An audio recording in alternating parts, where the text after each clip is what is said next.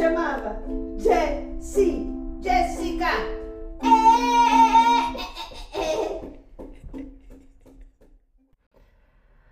Bem, estou de volta. Interessante o facto que eu mal carrego em gravar, começa a tocar a sirene dos bombeiros. Que tem começado a tocar, diga-se de passagem, em momentos muito interessantes. Mudei de casa e tenho muito para falar sobre isso. Não vou falar das coisas secantes, só mesmo das coisas deprimentes. Histórias de merda, basicamente.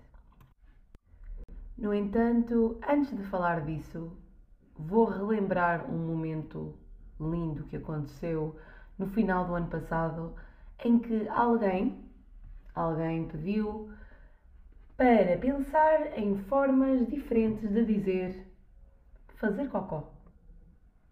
Então, eu nesse dia, nessa noite, aliás, estava-me a sentir especialmente criativa e cheguei aqui à conclusão que havia 5 termos que deveriam entrar no nosso vocabulário diário, sem dúvida nenhuma.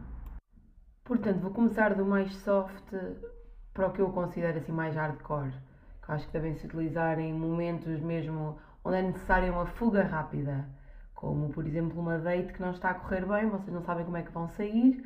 Não digam só vão à casa de banho e façam ghosting. Não, ghosting é lixado. Não façam ghosting.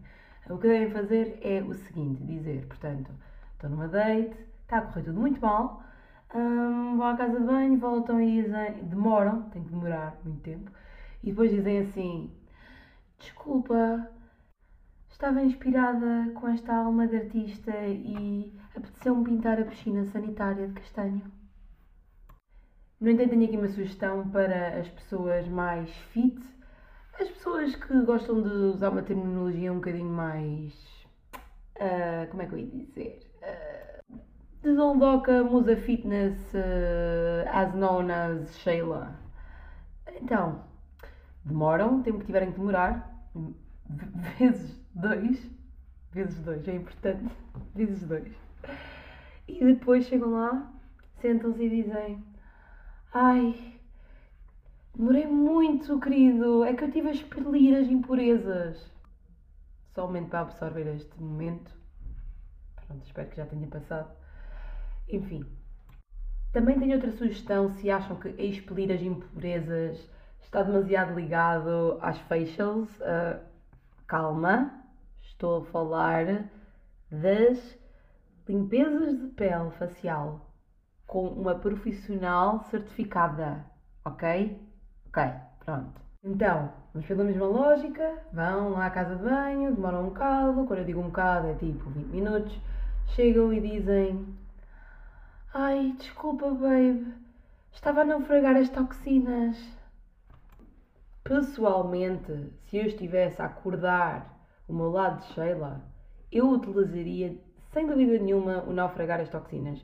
Acho muito mais direto ao assunto do que expelir as impurezas. Sejamos realistas, se quiséssemos ir direto ao assunto, diríamos simplesmente estive a cagar a alma, mas pronto. Para aquelas pessoas que gostariam de dizer estive a cagar a alma, mas ainda têm algum respeito e amor próprio, não há problema, tenho aqui mais 2 sugestões. Portanto, podemos então, vamos, atenção que isto são tudo sugestões para afugentar a date. Se a date, por acaso, rir da utilização de algum destes termos, nós temos que repensar dar o base nessa date. Porque a pessoa claramente tem um bom sentido de humor. He's a keeper, ok? Bom, então, vão lá à vossa vida, casa de banho, voltam.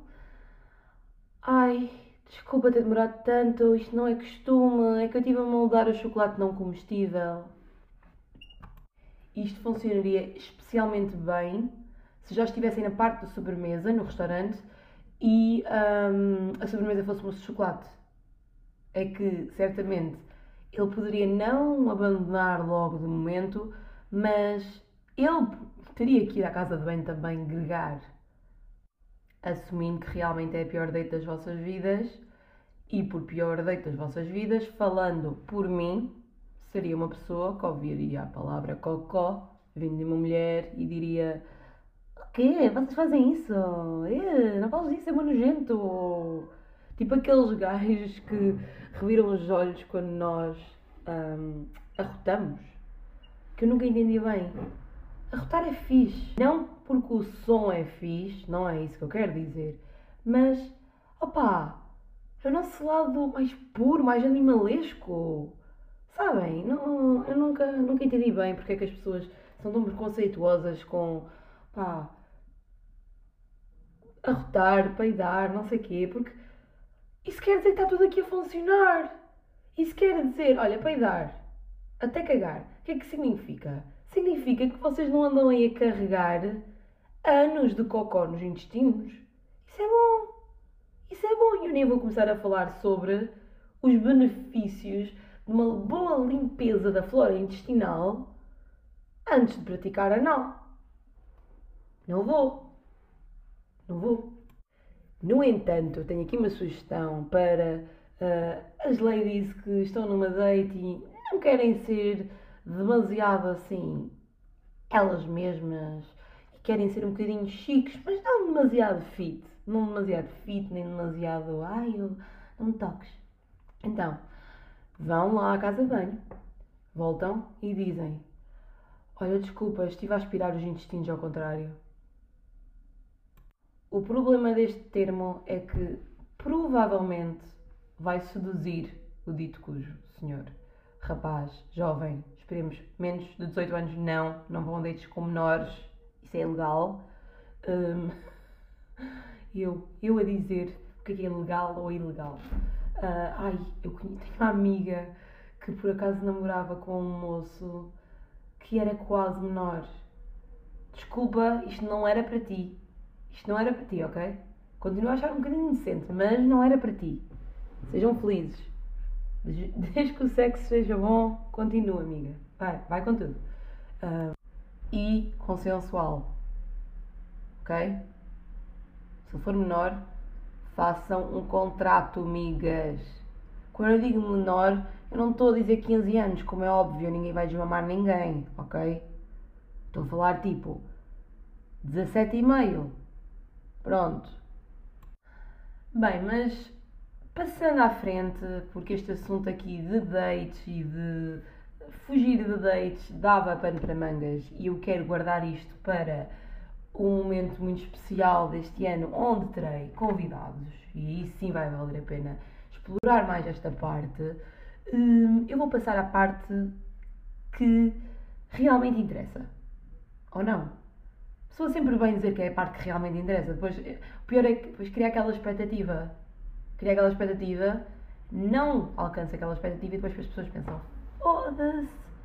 Então, mas o podcast já às vezes está a ficar cada vez pior.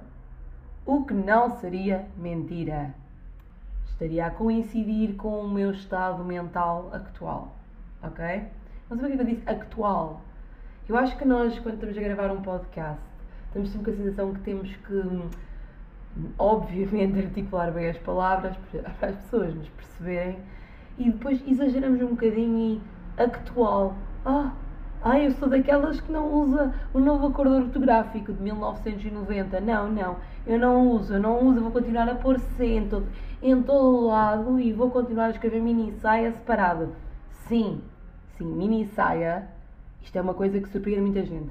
Mini saia desde o novo acordo ortográfico, da aprovação desse novo acordo ortográfico, escreve-se tudo junto, hoje em dia, ok? Tudo junto com 2 S. Não vou comentar, acho que é prático, acho que não é prático. Se por acaso estiverem a escrever um texto com um limite de palavras bastante elevado e juntando assim tantas palavras, a contagem fica lixada. Portanto, porquê é que eu estive ausente tanto tempo? Vários me incentivam a ficarem lá, porque a saúde mental é importante e se tiverem pensamentos suicidas, contactem um profissional de saúde, ok? Se tiverem com a ideia de pensar que um coma até é boa ideia, porque assim desligo do mundo. Não, isso é mau sinal, são sintomas depressivos, vão ao médico, ok? Pronto, momento sério. um momento sério, mas não vou começar a falar de saúde mental. Vamos guardar isso também para outro podcast. Vá, eu tenho aqui a setlist para o futuro. Me intimidar um bocadinho, porque a minha agenda cultural e de vida não está demasiado cheia e intimidante. Preciso mais de autopressão. Portanto, fui refém dentro da casa que não suportava mais viver, onde não suportava mais viver, durante uma semana porque tive Covid. Foi tipo a semana de despedida, onde realmente pude outra vez contar os cantos todos à casa, embora tenha ficado no sofá, a abraçar o sedentarismo e a abraçar o sofá, que é quase a mesma coisa. É a mesma coisa. E em simultâneo, durante os últimos 6 meses, fui refém da minha própria futura casa, que agora é a presente casa, antes de sequer lá estar dentro. Portanto, muito deep e filosófico este momento. Até parece que estou aqui a acordar o meu inner Alberto Queiro, ou Álvaro de Campos, não que o Álvaro de Campos gostava de tecnologias. Portanto, eu também gosto. Portanto, olha, nem sei, olha, já nem sei. Ricardo Reis, pronto, Ricardo Reis, vamos dizer que eu estou a acordar o winner Ricardo Reis. Opa, o processo de mudança foi péssimo, no sentido de que, sabem, isto é dicas importantes, nunca contem com ninguém, falem sempre com uma empresa de mudanças e, se vocês pretendem que pelo menos 2 pessoas apareçam de facto no dia da mudança para ajudar, ok? Falem com 30 pessoas e recrutem 15, porque eu garanto que se aparecer uma já é muito. Falo por experiência. Atenção, malta a quem o carapuço está a servir, sim, isto é para vocês, e não, quando me chamarem para vos ajudar nas vossas mudanças, não contem comigo. Estou a brincar, se houver comida, graça e muita diversão, eu vou, ok? No hard feelings.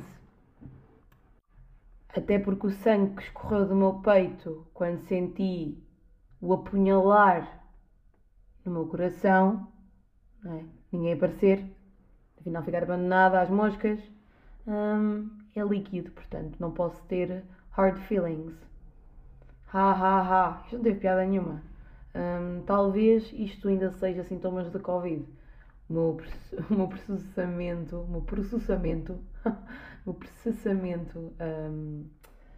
cognitivo não está bom. Não está bom. Ainda não recuperei. Coisas importantes a ter em conta quando então estamos a fazer uma mudança. É isso. Empresa de mudanças, check. Recrutem imensa gente, porque se aparecer uma, merece ser condecorada. Merece. Aliás, quem me veio ajudar merece mesmo que eu a leve a Londres e a Roma. Porquê?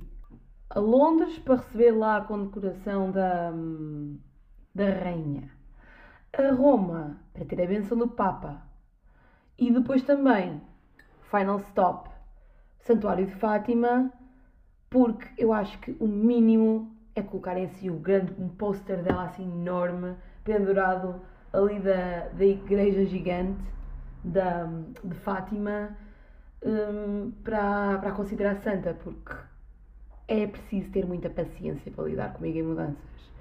Eu a bloquear, assim, a ter momentos de bloqueio mental, assim, completamente a bloquear, com chávenas na mão, parada, olhava à parede, e a minha amiga chega ao pé de mim e diz-me: Jennifer, estás bem? Estou.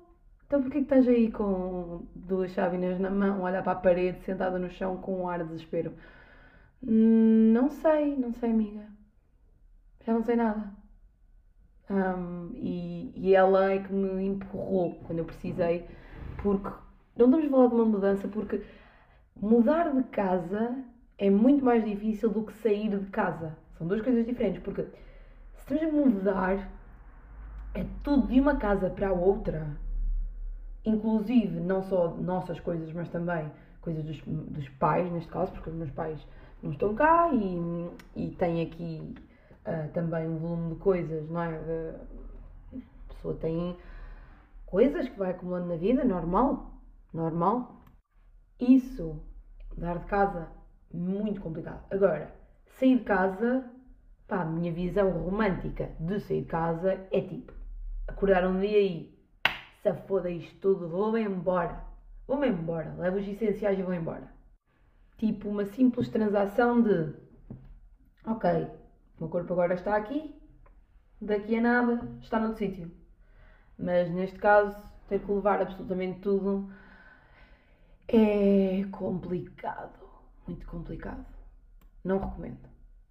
No entanto, shout out à minha amiga, e ela sabe muito bem quem ela é, por ter sido uma santa para mim.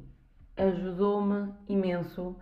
E se vocês não têm amigos assim, desejo, independentemente de quem vocês sejam, que tenham amigos assim e que sejam para alguém esse amigo, porque faz mesmo toda a diferença. Isto foi um momento assim emocional do podcast.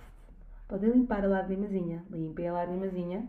Estou a falar agora com a minha amiga, que só ouvir isto vai ficar tipo, ai, vou chorar, ai meu Deus, não fez nada para tu falares de mim. Fizeste, amiga, pronto. É importante falar também das coisas boas, até porque agora vou falar das coisas más. Dei a boa notícia primeiro. Depois da mudança temos aquelas coisas incríveis para tratar, tipo contratos da Vodafone, contratos com a Galp, não tenho patrocínio, mas foi com ela que assinei. Contratos com a Galp, tratar da questão do contrato da água, há muitas coisas assim. Mas a pior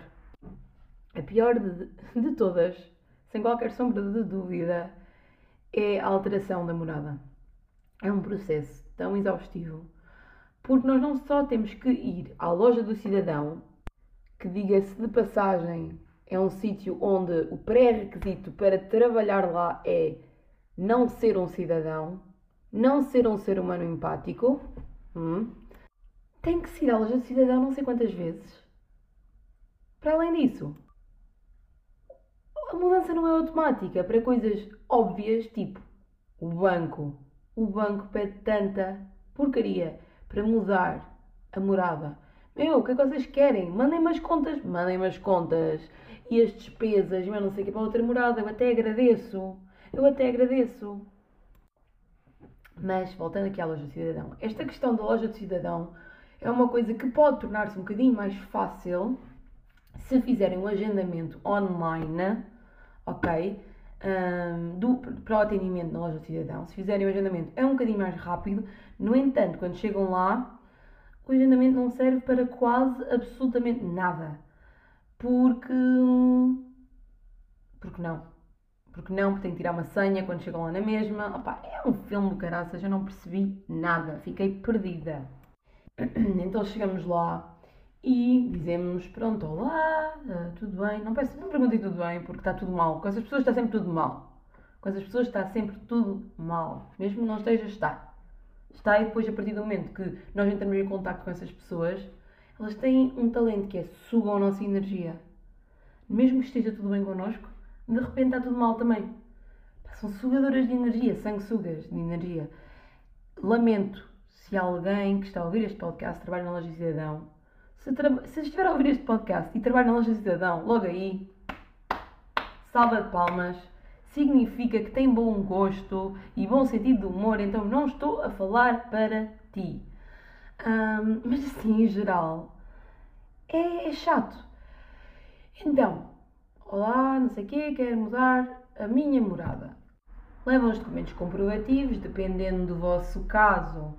Por exemplo, se adquiriram uma casa, não se esqueçam de levar os documentos que vos foram entregues na altura da escritura. Não se esqueçam de levar essas coisinhas, pode ser necessário, ou não, descobri que não era, ninguém pediu nada, só perguntaram qual é a morada, eu dei a morada, ok, olha, depois vai receber uma carta com a confirmação da morada.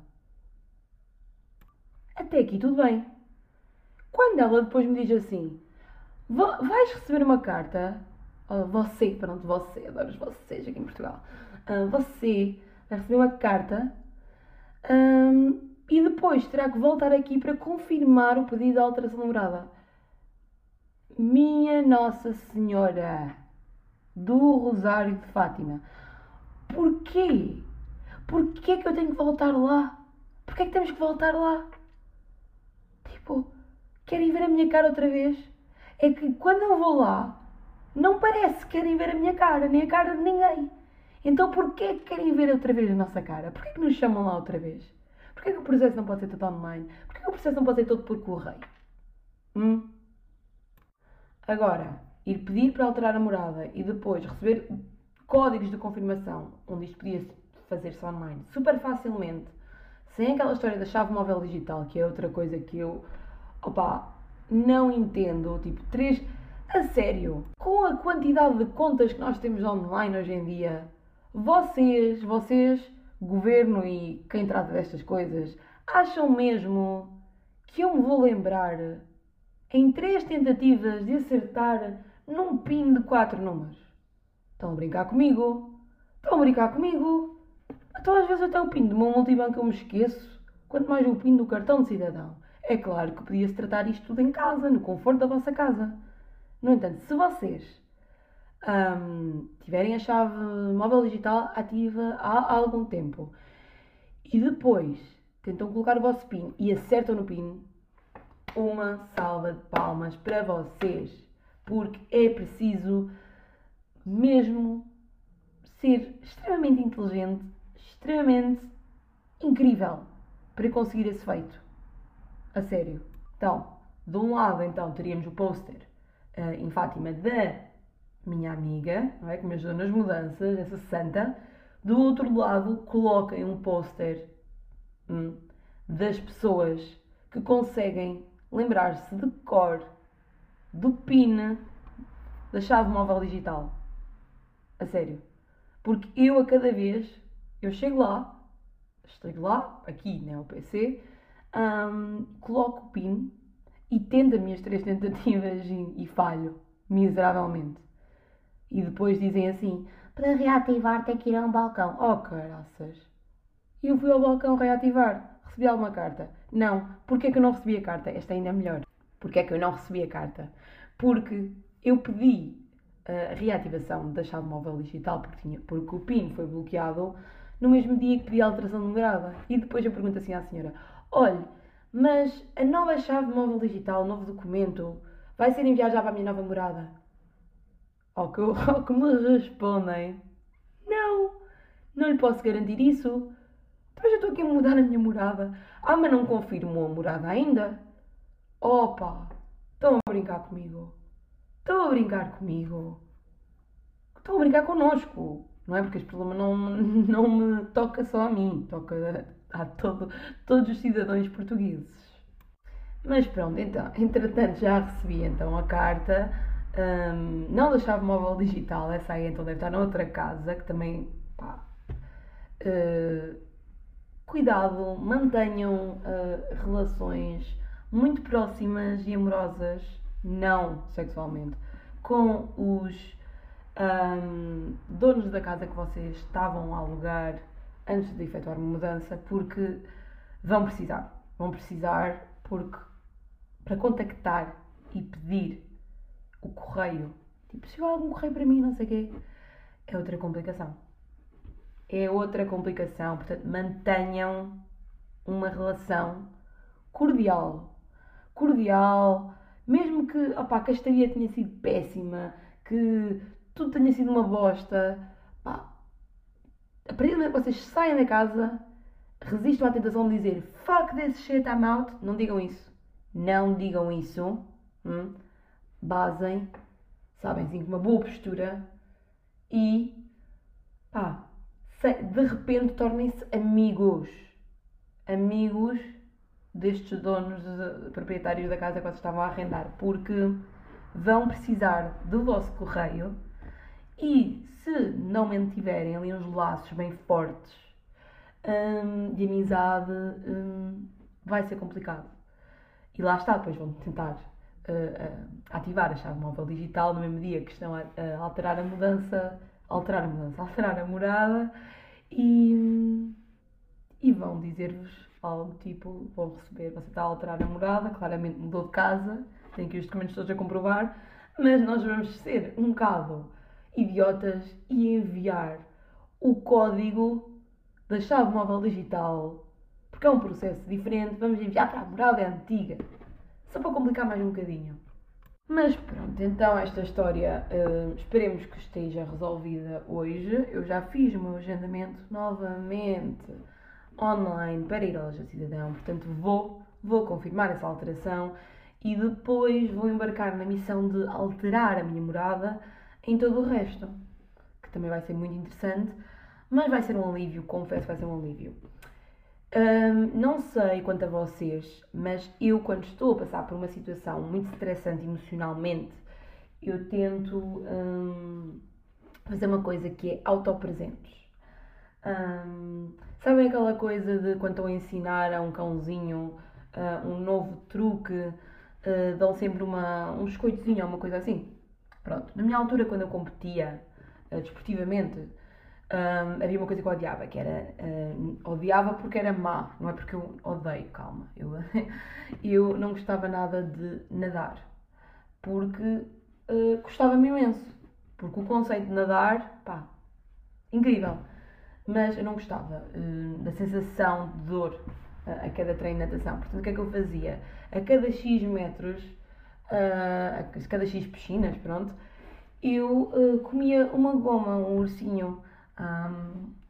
Pronto, oferecia-me isso como recompensa para não ficar completamente frustrada a cada treino.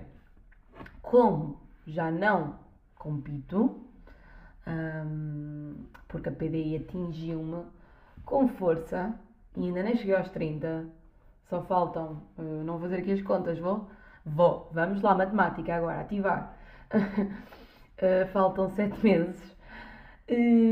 Não me digam os parabéns, não celebrem, não quero festas de surpresa, obrigada. A minha forma de me parabenizar pela sobrevivência diária ou semanal ou mensal é oferecer-me um mini presente. Fiz isto no confinamento, resultou muito bem, a cada semana oferecia-me uma pequenina coisa que parece um bocadinho ostentação, mas como eu sabia que ia mudar de casa eventualmente, ia comprando um objetozinho de decoração,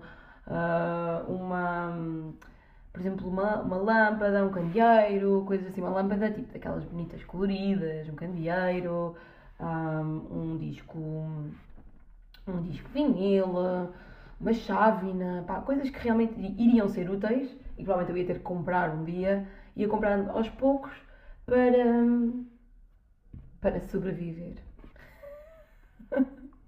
Comprar para sobreviver. E ainda dizem que o dinheiro não traz felicidade. Agora que já fiz a mudança e realmente não preciso, nem quero quero tentar viver uma vida um bocado mais minimalista, a minha nível de ostentação é outro. Portanto, o que é que eu comprei? Muito orgulho nisto. Comprei sal dos Himalaias, um coisinho pequenino, por 3€. E senti-me uma verdadeira rainha. Vocês não sabem qual é a sensação de comprar sal dos Himalaias por 3€, quando podem muito bem comprar sal marinho grosso no continente a 24 cêntimos ao quilo, sal marinho tradicional no celeiro a 95 cêntimos ao quilo, ou por exemplo flor do sal de Aveiro a 10€ ao quilo. Para que isso vocês podem ostentar-se, mergulhar no mar da ostentação e comprar sal rosa dos Himalaias com moinho a 44,33€ ao quilo. Isso é ostentação. E nem vos conto mais. Sim, porque eu, como estava no mood para ostentar-me ao máximo, pensos da Hansaplast do Star Wars, estavam em promoção na realidade, mas não digam a ninguém, e um vibrador com a oferta de um colar em forma de clitóris. Não vou falar preços, só tenho a dizer que está aprovado e DM para mais detalhes. Então, para finalizar este podcast, por finalizar quero dizer mais 5 minutos de conversa, terceira parte, quero-vos contar também sobre a casa, também sobre a mudança, sobre sábado, o dia em que eu descobri que sou de facto uma mulher independente, emancipada, que também merece ser condecorada. Que foi o momento em que eu desentupi uma sanita aqui da casa, do apartamento,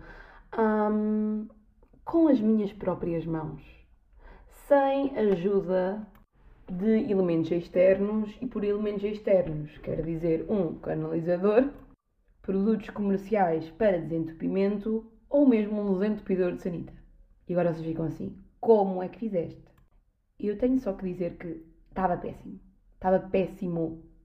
A água estava até acima, quase a transbordar o trono sanitário. É a mesma coisa que dizer sanita, mas eu gosto de lhe chamar um trono. E eu pensei, eu vou resolver isto sozinha, porque eu sou uma mulher independente. Ainda pensei que ia encontrar o desentupidor. Pá, não encontrei. Pensava que tinha trazido a outra casa. Houve aqui um lapso qualquer e, pelos vistos, ofereci o desentupidor ao senhorio.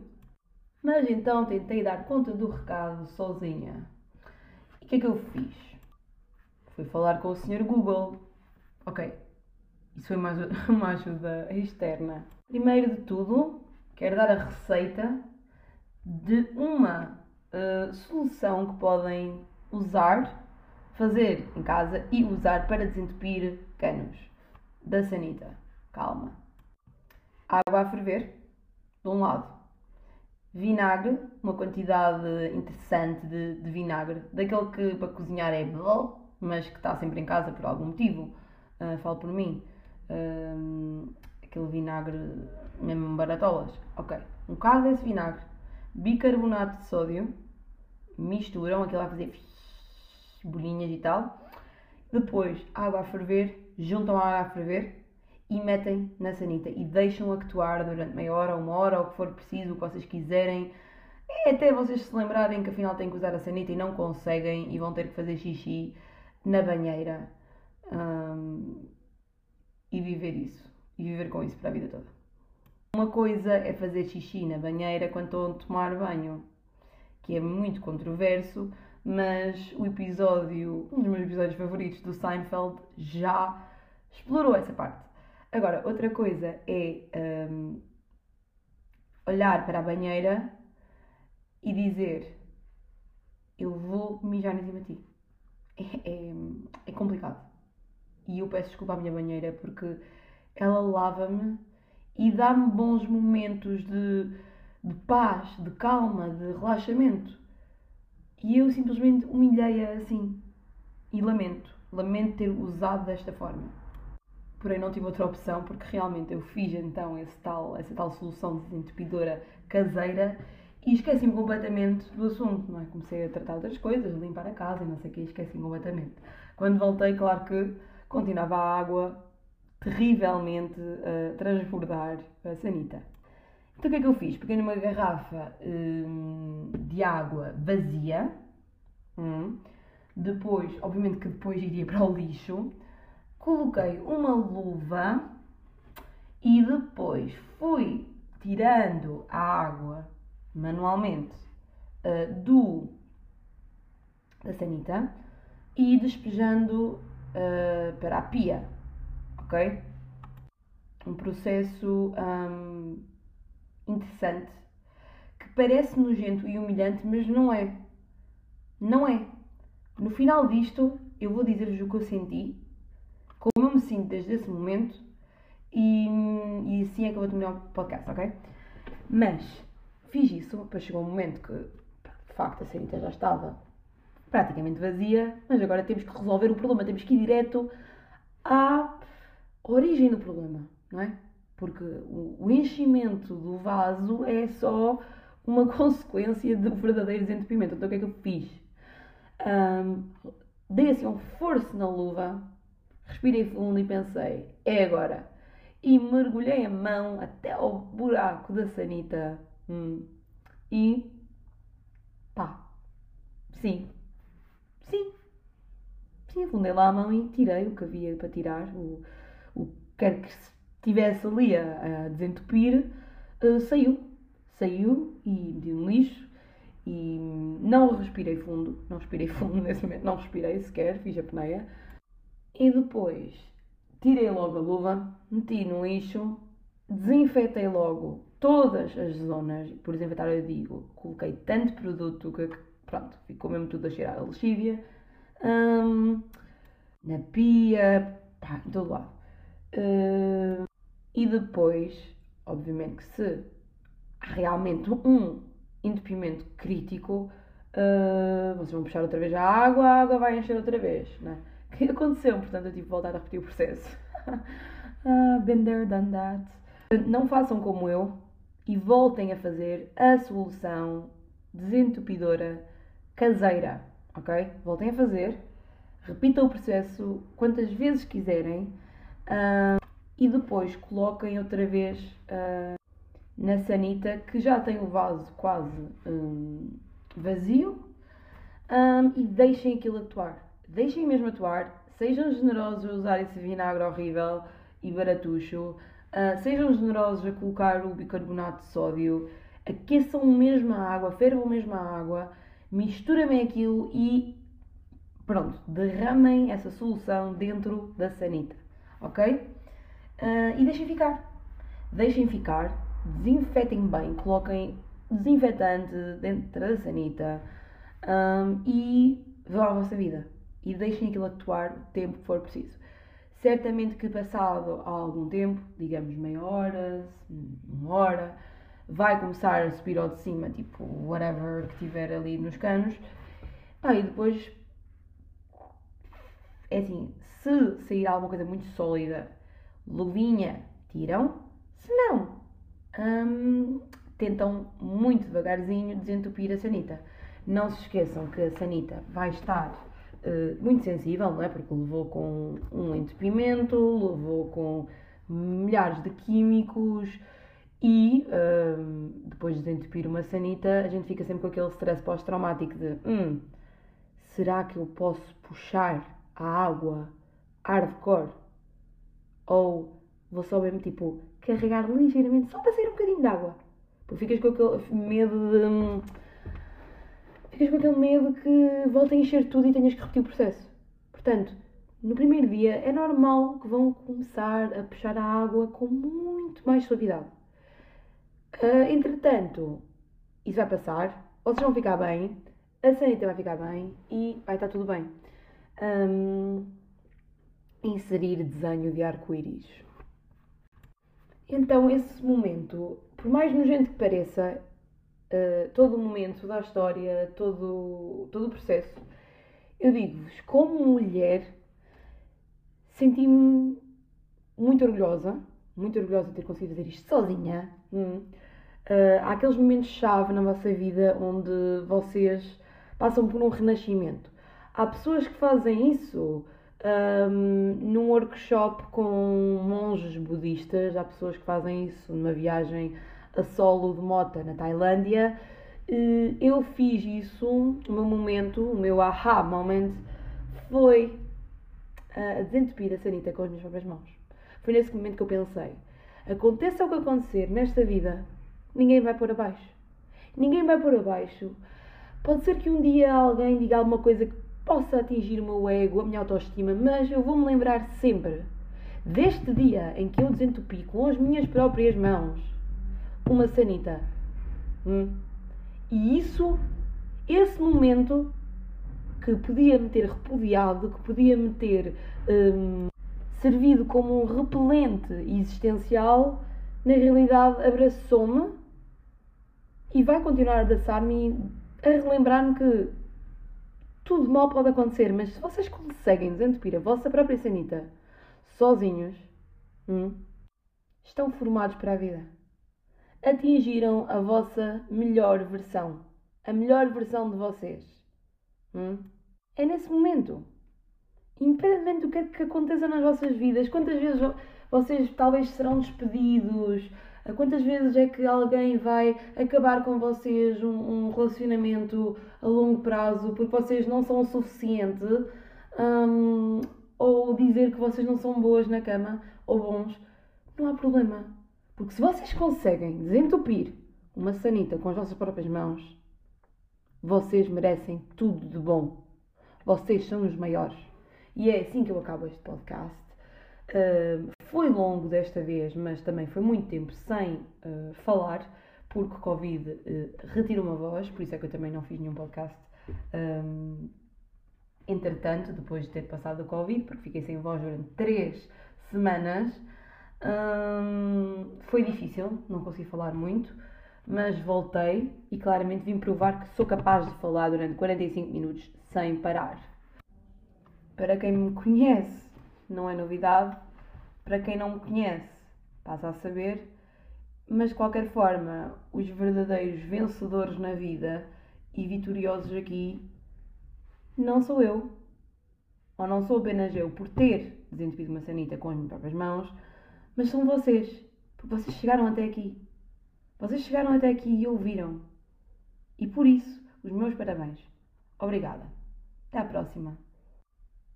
Ou não.